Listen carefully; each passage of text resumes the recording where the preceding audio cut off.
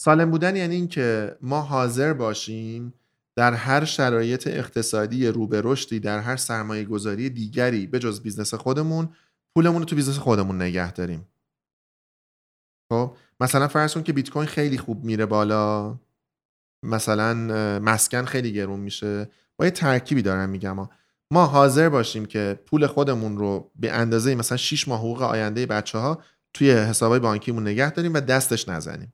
حالا توضیحش خیلی مفصله که چرا این درسته، ولی الان از من پرسیدن که چیه، من میگم اینه. لازمه اصلیش کشه. پیش نیاز اصلیش کش سالمه. نه اینوستمنت، نه از بیرون تزریق کردن پول. کش خود بیزنس باید سالم باشه.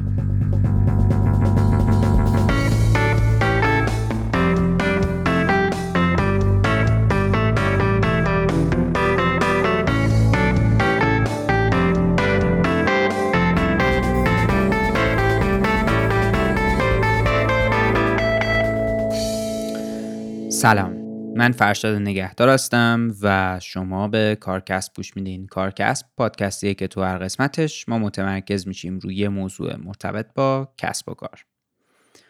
این 7مین اپیزود جیمسینه. خیلی خلاصه اگه بخوام بگم، جیمسین اپیزوداییه که ما با مهمونای فصل قبل نشستیم و ازشون سوالایی رو میپرسیم که برای مخاطبمون پیش اومده. اگه دوست دارین با جزئیات بیشتر بدونین در مورد جیمسین، پیشنهاد میکنم که اولین اپیزود این فصل یعنی داستان جیمسین رو گوش کنین. مهمون این قسمت آقای مجید کیانپور هستن. آقای کیانپور مدیرعامل و بنیانگذار مجموعه شاپرک آبی هستند. ما توی اپیزود 7 فصل اول با آقای کیانپور در مورد رشد مقیاس پذیر صحبت کردیم و اینجا هم دوباره ازشون دعوت کردیم که به سوالایی که برای شما پیش اومده بود جواب بدن. پیشنهاد میکنم که اگه مصاحبه قبلی ما با آقای کیانپور رو نشنیدین، اول سراغ اون برین و بعد بیاین و این اپیزود رو گوش کنین. اپیزود 7 فصل اول با موضوع رشد مقیاس پذیر. توی این مجموعه جیمسین من به عنوان آخرین سوال از مهمونمون میپرسم که به نظرتون چیزی هست که اگه مخاطب ما میپرسید خوب بود که توی این سوالا نیست؟ متاسفانه این بخش از مصاحبه ما به خاطر یه مشکل فنی ضبط نشد و من جوابی که آقای کیانپور به این سوال دادن رو توی انتهای این اپیزود میگم و هم از شما هم از آقای کیانپور به خاطر این مشکلی که پیش اومد عذرخواهی میکنم. ولی وقتی که ما مصاحبه هامون رو از راه دور ضبط میکنیم، یه مشکلاتی مثل این ممکنه پیش بیاد و خیلی هم دست ما نیست برای اینکه بتونیم ازش جلوگیری کنیم. اسپانسر این فصل از کارکسب هم شرکت ویماست و من خیلی ممنونم از ویما به خاطر حمایتایی که تا اینجا از ما کرده و همچنان هم میکنه و لینک وبسایت و شبکه‌های اجتماعی ویما رو برای آشنایی بیشتر تو توضیحات این اپیزود قرار میدم.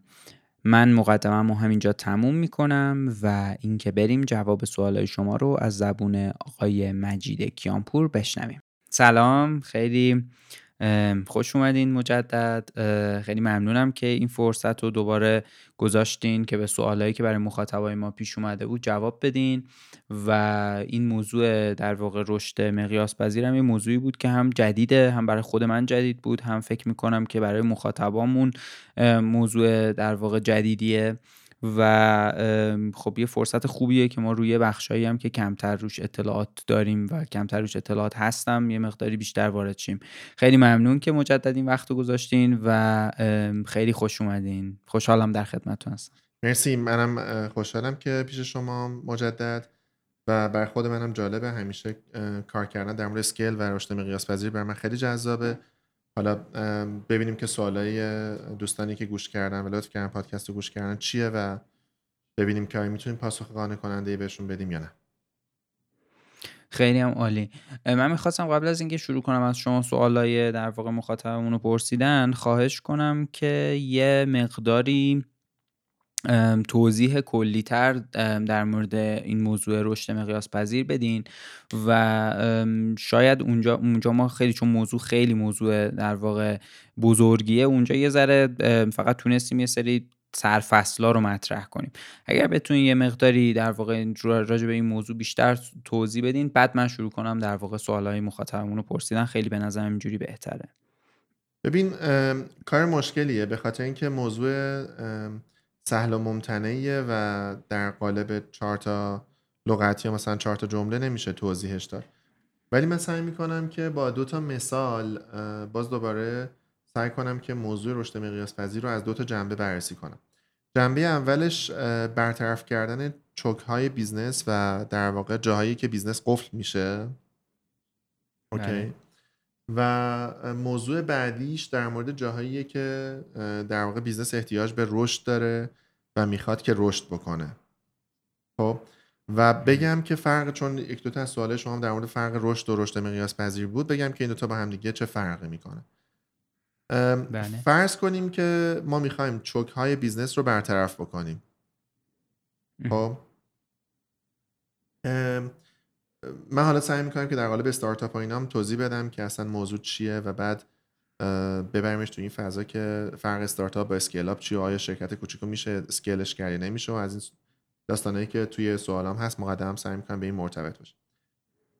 فرض کن که شما ماشین ظرفشویی نداری و میخوای که ظرف بشوری توی خونه. خب طبیعیه، حالا مثاله ذره چرکه ولی مثال خوبیه. خب تو ظرفای غذا معمولاً تهمونده غذا هست، حالا شامل چیزهای مختلفیه.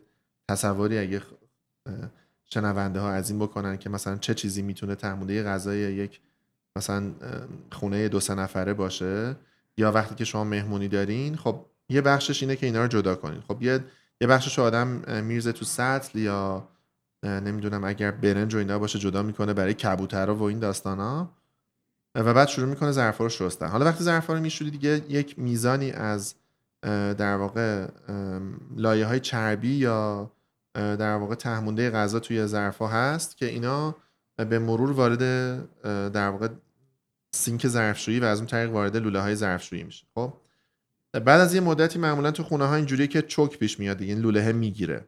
درسته، همه ما با این صحنه مواجه شدیم. معمولا کاری که ما میکنیم اینه که از این تلمبه ها میزنیم که این باز بشه، یا مثلا یه چاه باز کن میریزیم و از این داستانا. خب حالا فرض کنین که شما توی خونه‌ای داری زندگی میکنی که مثل هر خونه دیگه ای، مثلا 10 سال 15 سال ازش گذشته و بالاخره یک میزانی از این اتفاق ممکنه اتفاق بیفته. شما یک مهمونی داری که به نسبت خونت بزرگه، مثلا اگه خونت همیشه 7 نفر 8 نفر توش جا میشن، حالا الان 15 نفر اومدن مهمونی و مجبوری که ظرفا رو بشوری و در واقع همونجا در واقع ترتیب بدی که دوباره مثلا چه میدونم فرض کن تولده شام خوردین، حالا میخوای کیک رو ببری. درسته دیگه، مثلا شما 5 دست پاش و چنگال که نداری که. این صحنه رو تصور کن که حالا مثلا یه خانم آقایی تو خونه دارن این ظرفا رو میشورن. اگه اون وسط این داستان این چوکه پیش بیاد، شما قفل میشی دیگه.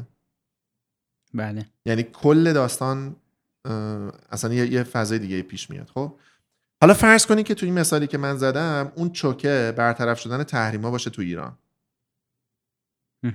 خب و تولد فضای پس از تحریم باشه و قبلش رفت و آمد بیزنس‌ها باشه برای اینکه بخوان توی این فضا کار بکنن. شما به هیچ صورتی نمیخوای این چوکه پیش بیاد دیگه. درست میگم؟ بله. خب حالا الان بیایم یه ذره الان، من میخوام سعی کنم که به شرایط فعلی ربط داشته باشه. الان ما باید چی کار کنیم که اون اتفاق نیفته؟ خب اینا اگر توی تعمیر نگهداری بود بهش میگفتن preventive maintenance. خب توی اسکیل ما در واقع تعمیرات و نگهداری پیشگیرانه. دقیقاً. خب ما توی در واقع اسکیل کردن یا رشد مقیاس پذیر میگیم جلوگیری از ایجاد چوک. خب مثلا به همین سادگی که ممکنه ما یه توری بذاریم اون بالا و این توریه رو هی با یه سیستمی مثلا هر چند دقیقه یه بار خالیش بکنیم، ممکنه که حتی اگر اون خونه هم در واقع فاضلاب خیلی خوبی نداشته باشه یا ما در واقع سیستمی نداشته باشیم که بتونیم برطرفش بکنیم، ولی کاملا از چوک شدن اون فضا جلوگیری میکنیم. درسته؟ پس سیستمی که به ما اجازه میده هر چقدر ساده که چوک نشیم و در مواقعی که اپورتونتی سراغ ما میاد بتونیم از اون اپورتونتی استفاده کنیم، یک بخشی از رشد مقیاس پذیره. خب با یه برنامه ریزی یا این همجوری اتفاقا میفته؟ آره، ما همیشه توی بیزنسایی که دارن رشد میکنن باید منتظر چوک باشیم و بعد بتونیم موانع چوک رو برطرف بکنیم. خب این موضوع اول. موضوع دوم گروثه. حالا چوک نمیشه ولی میخواد رشد بکنه. باز بریم سراغ این مثال دیگه. همیشه توی رشد ما احتیاج به آدم داریم، میخوایم استخدام بکنیم. خوبه؟ بله. یه کارش اینه که ما سیستم HR داشته باشیم و بتونیم استخدام بکنیم، درسته؟ بله. ولی این طول میکشه، زمان میبره و همه این داستانا. حالا اگر اپورتونیتی سراغ ما بیاد، ما باید به تعداد زیاد با سرعت فراوان بتونیم استخدام بکنیم و رشد بکنیم، درسته؟ اگر واحد HR همون 2 نفر 3 نفر باشن که معمولا همینه و 1 نفر 2 نفر ریکروتر داشته باشه، ما هیچ وقت از این فرصت نمیتونیم استفاده کنیم. خب سیستمی که به ما اجازه میده که حالا میتونه آوتسورس باشه یا میتونه هر شکل دیگه ای باشه که در مواقع لزوم فعالش بکنیم تا بتونیم جلو بریم و بهش میگن در واقع سیستم گروث، متد گروثی که به رشد مقیاس پذیر منجر میشه. خب یعنی بستن روی بستری که ما بتونیم رشد مثلا 20%، 30%، 40% بر اساس شرایط بکنیم، با بستن روی شرایطی که بتونیم در مواقع لزوم خیلی رشد بکنیم خیلی متفاوته. خب مثلا این میمونه که من یه ترکیب تیمی ببندم که توی فوتبال بتونم 4 تا گل بزنم، خب یا بتونم یه ترکیب تیمی ببندم که تا هر چقدر میتونم گل بزنم، ولی عوضش ممکنه هر چقدر ممکنه گل بخورم. خب این چیزی که میگین ما حالا مشابهش برای من، یعنی مثال واقعیش برای من، ما یه بخشی داریم که در واقع تولید ساختمان پیش ساخته انجام میده و این چون تولیدش بر اساس سفارشه، اتفاقی که توش میفته اینه که ما کلا تیم ثابت اونجا نداریم. یه سری پیمانکار داریم که اینا با ظرفیت‌های مختلف آماده‌ان برای همکاری با ما و یه موقعی که سفارش میگیریم از مثلا 2 تا ساختمون تا یه وقتایی مثلا چندین تا 10 ها تا ساختمون، اینا میتونن تجهیز بشن و این کار انجام بدن و دوباره برن. این حالا یه نکته‌ای داره. خب نکتهش اینه اگر شرایط اقتصادی خوب باشه برای همه، اون پیمانکارا سرشون از طرف همه شلوغه. خب و بعد دوباره خود داشتن اون پیمانکار چوک بعدیه. درسته؟ بله. ما به این سیستم بازی میگیم رشد مقیاس پذیر. یه جور تاکتیک بازیه، یه جور تکنیک بیزنس کردنه، میدونی، یه جور مایندست بیزنس کردنه. لزوما همه اینجوری بیزنس نمیکنن، ولی من فکر میکنم برای شرایط فعلی ایران و برای شرایط فعلی خاورمیانه، حالا توضیحش مفصله، تو بهتر میدونی که من در مورد ایران چه فکری میکنم، ولی کلا در واقع سیستم اسکیل میتونه توی ایمرجینگ مارکت، بازارهای در حال رشد، خیلی جواب بده. خیلی هم عالی. خب با این مقدمه من شروع کنم به پرسیدن سوالای مخاطب. آره. اولین سوالم ازتون اینه که چه پیش نیازایی لازمه برای رشد مقیاس پذیر برای کسب و کار؟ پیش نیاز اولش کش سالمه، نقدینگی سالم. خب اگر ما توی شرکتی سالم بودن رو تعریف میکنین لطفا. سالم بودن یعنی این که ما حاضر باشیم در هر شرایط اقتصادی رو به رشدی، در هر سرمایه گذاری دیگری به جز بیزنس خودمون، پولمون رو تو بیزنس خودمون نگه داریم. خب مثلا فرض کن که بیت کوین خیلی خوب میره بالا، مثلا مسکن خیلی گرون میشه، با یه ترکیبی دارم میگم، ما حاضر باشیم که پول خودمون رو به اندازه مثلا 6 ماه حقوق آینده بچه‌ها توی حسابای بانکیمون نگه داریم و دستش نزنیم. حالا توضیحش خیلی مفصله که چرا این درسته، ولی الان از من پرسیدن که چیه، من میگم اینه. لازمه اصلیش کشه. پیش نیاز اصلیش کش سالمه، نه اینوستمنت، نه از بیرون تزریق کردن پول. کش خود بیزنس باید سالم باشه. میفهمم. دیگه چه پیش نیازایی به نظرتون مهمترینشه؟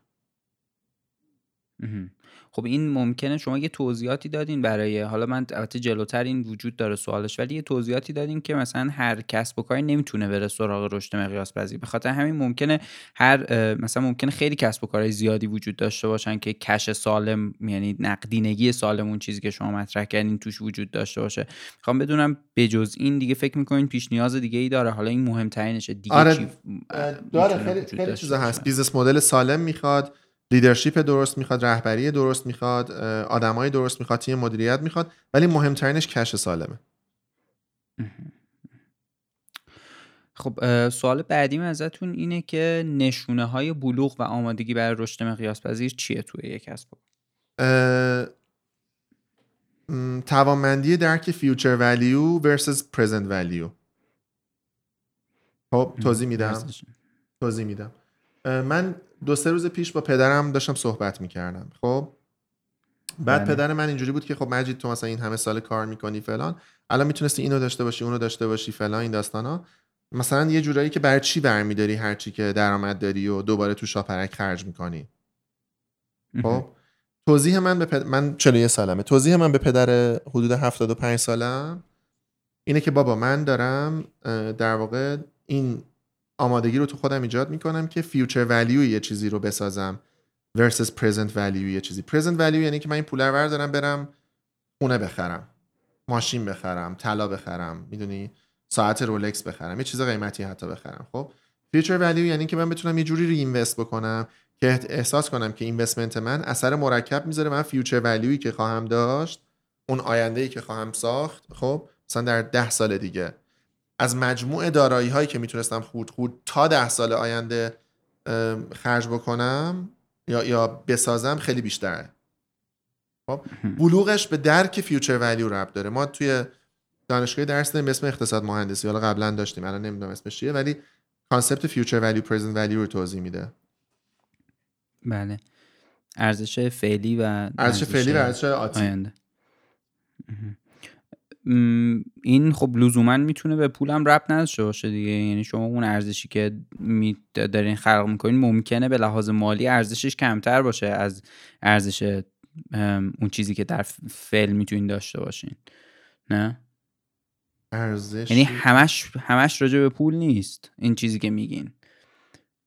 یعنی شما مثلا فرض کنین ممکنه فکر کنین که من یه تأثیری میخوام بذارم، اون تأثیر اصلا مادیش کنیم، تبدیل میشه به این ارزش. نه اصلا خیلی صرفا مادیش کنیم که راحت باشه. یعنی اگه مادیش کنیم خیلی راحت میشه. من میگم فیوچر ولیو نسبت به پرزنت ولیو. مثلا تو الان رو پادکست خودت که از صفر شروع کردی، فرض کن تو الان مثلا به زعم من مثلا 400 میلیون تومان خرج کردی. خب مثلا 150 تومن 200 تومن وسیله خریدی، نمیدونم آدم پیدا کردی، وقت گذاشتی، انرژی گذاشتی، بگو 400 500 میلیون تومان خرج کردی. چقدر خرج کردی واقعا؟ کمتر از اینه. کمتر از اینه حتما، حالا ولی آره بالاخره هزینه زیاد ما کردیم، ولی خب از این که شما میگین خیلی کمتره. به نظرم نمیتونه کمتر باشه. خب به لحاظ اگه زمانهای خودمون و تیممون، آره زمان خودتون و تیم، آره دقیقاً خب حتما بیشتر میشه. اون پولی که ما مستقیم روش خرج کردیم کمتر از این. ببین یا کن الان تو داری با من مصاحبه، ارزش وقت اون مدیرانی که توی پادکستمون هستن حتما قابل اصلا در واقع نقد شدن شاید خیلی نشه باشه. یعنی اون آدمی که میاد این وقتو میذاره بالاخره از رو علاقه‌شه، یه بخشی احساس مسئولیت اجتماعیشه که میاد در واقع این کارو میکنه و این لطفو میکنه که تجربیاتشو بذاره واسه. ولی به هر حال اصلا تیم خودتون رو در نظر بگیر. خب یه عددیه ایکس، چند ده ایکس میلیون تومنه. خب چند ده میلیون تومنه. خب حالا اگه تو بخوای اینو برداری بگی من توی کارکسب سرمایه گذاری میکنم تا اینکه بگی آقا من این پوله رو میبرم مثلا هر خورد میبرم مثلا بیت کوین میخرم باهاش یا نمیدونم یه کار دیگه باهاش میکنم، خب این میشه present value versus future value. حالا الان تو ارزش آینده‌ای که خلق میکنی از این پادکستت باید انقدر بیارزه که این کارا رو نکنی. چند برابر باید باشه؟ حداقل باید 100 برابر باشه. بله. یعنی تو اگه 100 میلیون تومان خرج کردی باید 10 میلیارد تومان در بیاری مثلا 5 سال دیگه. درسته؟ این اون چیزیه که ما بهش میگیم بلوغ برای رشد مقیاس پذیر. دقیقاً. سوال بعدیم ازتون اینه که چه کسب و کارهایی امکان رشد مقیاس پذیر رو ندارن، یا اگه فکر میکنین اونایی که دارن تعدادشون کمتره میتونین اونایی که دارن رو جواب بدین بقیه ندارن دیگه. خیلی از کسب و کارها امکان رشد مقیاس پذیر رو ندارن. خب ولی مهمترین ویژگی که میتونیم بگیم که یک کسب و کار امکان رشد مقیاس پذیر نداره اینه که آمادگی برای تغییر نداره. یعنی مستقیم ربطی به بیزنس پلن اون بیزنس نداره. سوال اینه در واقع. اصلا آمادگی تغییر کفایت میکنه برای اینکه اون بیزنس بگیم آقا میتونه رشد مقیاس پذیر داشته باشه. سوال بعدیم ازتون اینه که رشد مقیاس پذیر تو کسب و کارهای کوچیک چجوری صورت میگیره؟ من اجازه دارم این سوالو جواب ندم for the sake of business، برای کسب و کار خودمون. این در واقع فرمولیه که ما تو قالب یک دوتا محصول در واقع مستندش کردیم. به خاطر همین یه جورایی انگار که شما داری، من برای جواب دادن به این سوال باید کور اون اصل اون بیزنس مدلمو توضیح بدم. به خاطر همین ترجیح میدم که از روش رد بشه. میفهمم. اگر که جایی فکر میکنین وجود داشته باشه که بتونه مخاطب ما کاربرد رو فالو کنه. کاربرد یک محصول ماست. آره. خیلی هم عالی. لینکشو ما اگه آره یه صفحه اینستاگرام داره، توضیحات اپیزودمون میذارم. سوال بعدی مخاطبمون ازتون اینه که در صورت امکان مثالایی از کسب و کارهایی که با رشد مقیاس پذیر اسکیل شدن تو ایران رو بگین. ببین اون بخشش که من باشون کار میکنم با همشون NDA دارم، یعنی نمیتونم اسم بگم که مثلا ما تو فلانجا نه. ولی لیست مشتریای ما رو نگاه بکنن توی شاپرک، میتونم بگم حداقل 10% از این لیست شرکتایی که اسکیل شدن و ما کمکشون کردیم و یا با کمک اسکیل اپ اسکیل شدن. خب شرکتی ایرانی نیست که شما مستقیم باش کار نکرده باشین و بتونین اسمشو ببرین و بدونین که این در واقع رشد مقیاس پذیر داشته؟ دیجیکالا مثلا، اسنپ. سوال بعدیم ازتون اینه که من با دیجیکالا و اسنپ هم کار کردم ولی ما ربطی به روی این حوزه آره کار کردن ما باهاشون ربطی به اسکیل شدن اونا نداره. خب سوال بعدیم ازتون اینه که تحلیلگر کسب و کار کجای پازل رشد مقیاس پذیر قرار میگیره؟ اصلا تو یعنی ربطی بهش داره یا نداره؟ نه ربطی نداره، اصلا ربطی نداره. جوابش اینه که هیچ جا یا هر جا، میدونی هیچ ربطی نداره. یک مسیر موازیه، ربطی به این نداره. تفاوت رشد مقیاس پذیر تو کسب و کارهای سنتی و مدرن به نظرتون چیه؟ این سوال بعدی. میفهم. ببین باز دوباره اینو بیا اینجوری معنی کنیم یا با یه مثال بگم. خب الان یه بستنی فروشی هست تو قیطریه به اسم سن مارکو. بله. خب حتما خوردی شما یا روبروی پارک قیطریه. آره یا خیلی هم خوردی. به نظر من بستنی یکی از بهترین بستنی فروشی‌های دنیاست. خب با جدیت خیلی هم درست تبلیغش میکنم. خیلی هم رو پروداکت عالیه. خب پروداکت فوق‌العاده‌ای داره ولی اسکیل نشده. یه دونه 2 تا 3 تا شعبه داره. درسته هر کی خورده میدونه قیمتش مناسبه، محصولش فوق‌العاده است ولی اسکیل نشده. درست میگم؟ یعنی الان ما مشکل قیمت و محصول که نداریم که. خب مشکل پول مارکتینگ و اینا احتمالاً نداریم چون طرف معلومه داره پول در میاره. پس اسکیل نکرده. حالا به هر دلیل نداشت، دوست نداشته اسکیل کنه. حالا این من بهش میگم یه بیزنس مدرن. خب روی یک محصول فوق العاده خوب که اصلا نوآور بوده تو ایران کار کرده. بستنی چی بهش میگن؟ میوه‌ای بهش میگن تو ایران، بستنی فرنگی. خب بستنی حالا بریم سراغ مثلا میهن یا دایتی یا نمیدونم کاله یا هر کدوم که بستنی دارن. اینا بسیار راحت بستنی تولید کردن و رشد هم کردن تو مقیاس. درسته؟ همین الان من یه دونه از این یخی‌ها رو خوردم. خب آیا کاله کسب و کار سنتیه؟ خب آره به نظر من. قدمت داره فلان، آدماش و آیا دایتی هست؟ ممکنه باشه. آیا سن مارکو هست؟ از اسمش تا بقیه چیزاش نیست. آیا سن مارکو اسکیل شده؟ نه نشده. آیا کاله اسکیل شده؟ آره شده. پروداکت کدوم بهتره؟ به نظر پروداکت سن مارکو. قیمت کدوم بهتره؟ سن مارکو. ولیو پروپوزیشن کدوم بهتره؟ سن مارکو. کدوم اسکیل شده؟ کاله. خب اصلا سنتی و غیر سنتی وجود نداره. من آدمای بسیار سنتی تو ایران دیدم که فوق العاده کسب و کار اسکیل کردن و بلدن. بله. و آدمای مدرنی دیدم که تا نوک دماغشون رو بیشتر نمیفهمن چون خیلی فکر میکنن آدمای خفن و علمی ان. منظورم نیست که سن مارکو این شکلیه ها، ولی عموما این شکلیه. حالا بستنی سنتی و غیر سنتی تو این مثال ما معنی نداره به نظر من. من اصلا یه همچین تقسیم بندی تو ذهنم وجود نداره. من بریری به عنوان بیزنس سنتی تو ذهنم وجود نداره. خب کاملا یه سری آدم سنتی تو ایران کار میکنن که خیلی خوب مدل کسب و کار رو بلدن. بخاطر همین این سوال به نظرم ایرولنته. بیایم تو ادبیات بیزنس ایران کسب و کار سنتی و غیر سنتی رو حذف کنیم، برش داریم. کی گفته؟ من میگم نه، اصلا اینجوری یعنی نیست. مدل تفکر این چیزی که آره میگیم دقیقاً. بیشتر تا اینکه ربط داشته باشه. آفرین. این فیلتر ماست. خب این فیلتر ذهنی ماست. مثل این میمونه که بگیم آقا هر کی سید خندان به پایین کار میکنه حتما پراید سوار میشه یا زندگی میکنه. سید خندان به بالا مال ماشینای دیگه است. کی گفته؟ یه خیابون خیلی خفن وجود داره تو سمت پیروزی، خونه هایی که اونجا هست از الهیه گرونتره. اصلا به نظر من این وجود خارجی نداره. میدونی؟ اصلا وجود خارجی نداره. به خاطر این لیبل رو من آرزومه بتونم از روی کسب و کارهای ایرانی بکنم. اینا بچهای جوون درست کردن. میدونی؟ کسایی که نمیتونن درک کنن اون کسب و کار رو و دارن ظلم میکنن به کسب و کارهای ریشه دار ایرانی. میفهمم.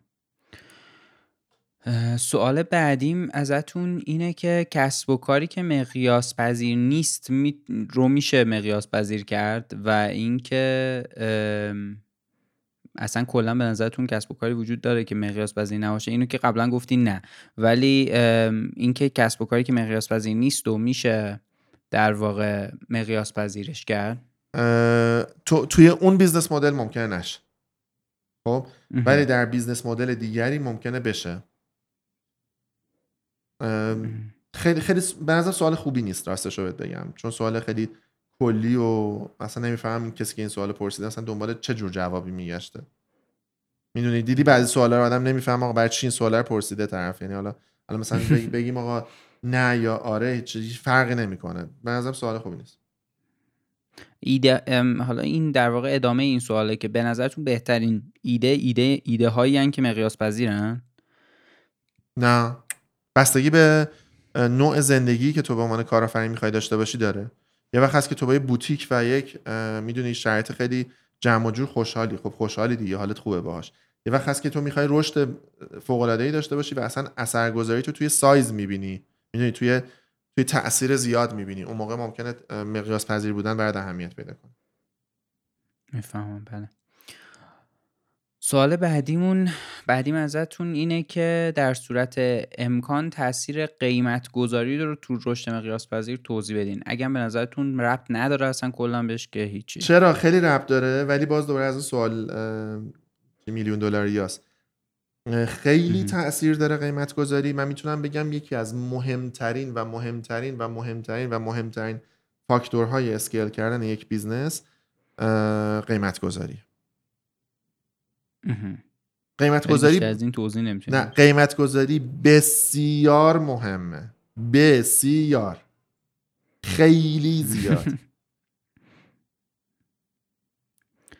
ولی ترجمه میدم بیشتر توضیح ندم. سوال بعدی ازتون اینه که کسب و کارهای خدمات بخش لوکس چجوری میتونن خودشونو مقیاس پذیر کنن بدون اینکه به برندشون لطمه بخوره؟ توسعه بازارشون، بازارهای موازی با همون برند یکیشه، آپسلینگ یکی دیگه شه. یعنی مثلا رستوران من دیدم حتی تو تهران رستورانه ولی در این حال گالری نقاشی هم هست، یعنی تابلو هم توش معامله میشه چون پاخورش خوبه و آدمای پولدار میان. همینه دیگه، سگمنت های بالا رو داره میگه. خب آدمای پولدار میان تابلو هم خرید و فروش میکنه یا مثلا فرش هم خرید و فروش میکنه. یه راه دیگهش پیدا کردن بازار موازیه. مثلا فرض کن تا دیروز کویزین یا چیش میگم نمیدونم منوی ایتالیایی داشته فرض کن، حالا از امروز منوی چینی داره، بس فردا منوی ژاپنی داره، پس اون فردا منوی هندی داره. درست؟ همش لوکسه. خب حالا تو این مثال رستوران. یکی دیگه‌ش هم بازارهای خارج از هیته‌ای که دارن کار میکنن. تو تهران زده، تو شیراز میزنه، تو اصفهان میزنه، تو دبی میزنه، توی نمیدونم ابوظبی میزنه، تو ترکیه میزنه. این شکلی به نظرم این کسب و کار لوکس بهترین مثالش که من الان تو ذهنم میاد تو همین صنعت خوراکی نصرته. این نصرتی که ترکه و همبرگر میزنه و هممون هم میشناسیمش. خیلی هم خوب. سوال بعدیم ازتون اینه که نقش رهبر سازمان تو رشد مقیاس پذیر رو یه مقداری قبلا در موردش توضیح داده بودین، لطفاً در موردش چیزای بیشتر صحبت کنید. ببین یه کتابی داره سایمون سینک به اسم Leaders Eat Last. خب بعد همه فکر میکنن که رهبران. رهبران آخر غذا میخورن. آخر غذا میخورن. این کتاب و کتاب Start with Why کتابای خیلی عمیقی هن. خب ولی متاسفانه برداشت و گرته برداری که توی فارسی و ایران ازش شده به نظر خیلی ضعیفه. مثلا میکنم اینو خلاصه توضیح بدم. Leaders Eat Last موضوعش همین future value و present value که تو چقدر حاضری به عنوان رهبر آخر سر از همه سهمت رو از اون کسب و کار برداری. خب بله. موضوع رهبری به نظرم بر اسکیل شدن، یعنی اینجوری بگم مدل رهبری که به درد اسکیل شدن میخوره Leaders Eat Lastه، چون هر مدل رهبری به درد یه جایی میخوره. اوکی، یعنی مثلا فرض کن داریم رهبری نوع پنجم، به نظرم به درد اسکیل شدن نمیخوره. اون نوع رهبری به درد اسکیل شدن نمیخوره. رهبری مدل چالش های رهبری که به درد اسکیل شدن نمیخوره. مدل شمال حقیقی برای رهبری به درد اسکیل شدن نمیخوره. مدل رهبری از بالای خط به درد اسکیل شدن نمیخوره. از پایین خط، از وسط خط، اینا به درد اسکیل شدن نمیخوره. مدل رهبری رابین شارما، 5am کلاب، نمیدونم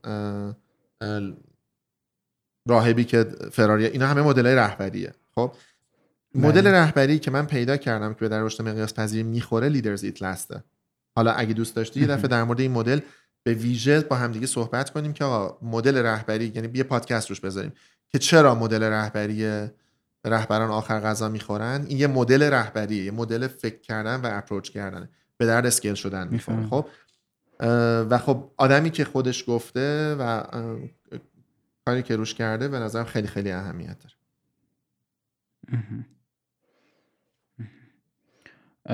خب ولی نهایتا شما میگین این یه مدل رهبریه بله. که در واقع خیلی به رشد مقیاس پذیر در واقع نزدیکه و میشه باهاش. حالا نقش رهبر چیه؟ نقش رهبر به نظرم رهبری کردن لزوما نیست. نقش رهبر پیدا کردن مدل رهبری مناسب برای سازمانشه در هر زمان ممکن. خب میدونی یه ذره بیایم بالاتر نگاه کنیم.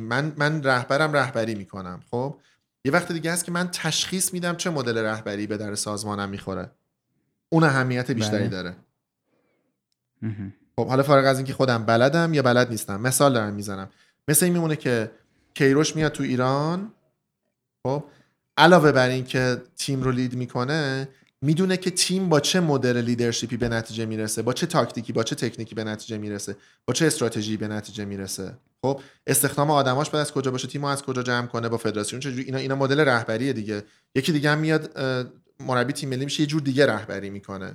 خب این که شما بتونید تشخیص بدی که چه جور مربی به درد تیم ملیت میخوره، اون موقع است که شما رئیس فدراسیونی که همیشه میتونی تیم ملی رو برنده کنی تو هر تورنمنتی. تونستم بگم؟ خب Leaders Eat Last به شما کمک میکنه که مدل رهبری درست رو انتخاب بکنی. جدا از اینکه جدا از اینکه خودت با چی راحتی. دقیقاً. خیلی هم عالی. سوال بعدیم که در واقع آخرین سوال مرتبط با رشد مقیاس پذیره اینه که لطفاً یه منابعی رو معرفی کنین برای مطالعه بیشتر توی این حوزه رشد مقیاس پذیر. بهترین آدمی که تو دنیا وجود داره که توی رشد مقیاس پذیر کار میکنه رید هافمنه. رید هافمن فاوندر لینکدینه، یه شرکت در واقع سرمایه‌گذاری داره به اسم گریلاک و هر چیزی که رید هافمن داره، یه کتاب داره به اسم بلیتز اسکیلینگ، ارزش خوندن داره، یه در واقع پادکست داره به اسم مستر اف اسکیلز، ارزش گوش کردن داره، یه اپلیکیشن داره به اسم مستر اف اسکیلز، ارزش فالو کردن داره. هر چیزی که رید هافمن میگه اونو بخونن و بجوان و فالو کنن. یک. دو، جیم کالینز. در واقع جیم کالینز یه عالمه کتاب داره و اون نام خیلی به درد میخوره. بجز این دوتا آدم دیگری پیغمبر اسکیل کردن نیست. میدونی؟ بی خودم دنبالش نگردیم. از نظر من همین دوتا آدم. بقیه حرفایی زدن ولی بیس حرفا مال این دوتا آدم. بله، خیلی هم عالی. من خیلی خوشحال شدم که دوباره باهاتون گپ زدم. خیلی لذت بخش هر دفعه که با هم صحبت میکنیم و اینکه امیدوارم که توی فرصت دیگه‌ای توی فصل‌های آینده بتونم دوباره ازتون دعوت کنم راجع به یه موضوع دیگه مرتبط با کسب و کار صحبت کنیم. خیلی ممنون. مخلصیم. ارادت. مرسی، خوشحال شدم. مرسی از شما.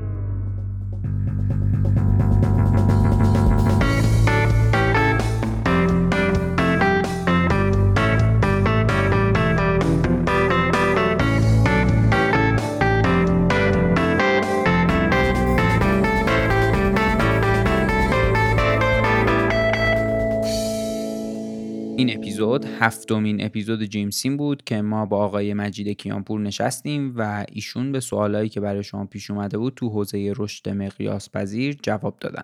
اول این اپیزود من گفتم که از آقای کیانپور به عنوان آخرین سوال پرسیدم که چیزی هست که اگه مخاطب ما میپرسید خوب بود که توی سوالا نیست، که متاسفانه این بخش از مصاحبه همونطور که گفتم ضبط نشده.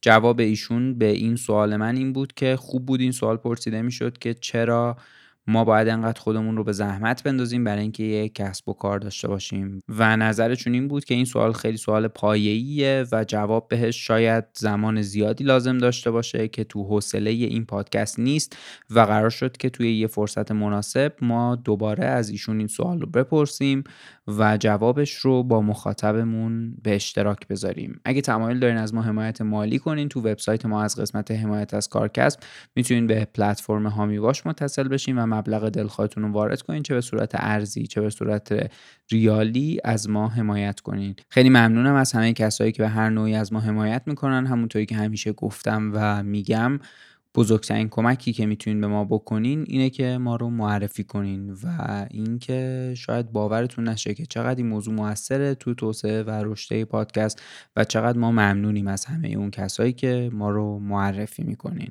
تو شبکه‌های اجتماعی هم ما رو دنبال کنین، توییتر، اینستاگرام، لینکدین، کانال تلگرام و یوتیوب کارکسب رو میتونین با سرچ کردن کارکسب به فارسی یا به انگلیسی با 2 تا A یعنی KAARCASP پیدامون کنین. وبسایتمون هم همینجوری نوشته میشه karkasp.com که لینک تمام شبکه‌های اجتماعی و وبسایتمون تو توضیحات این اپیزود هست.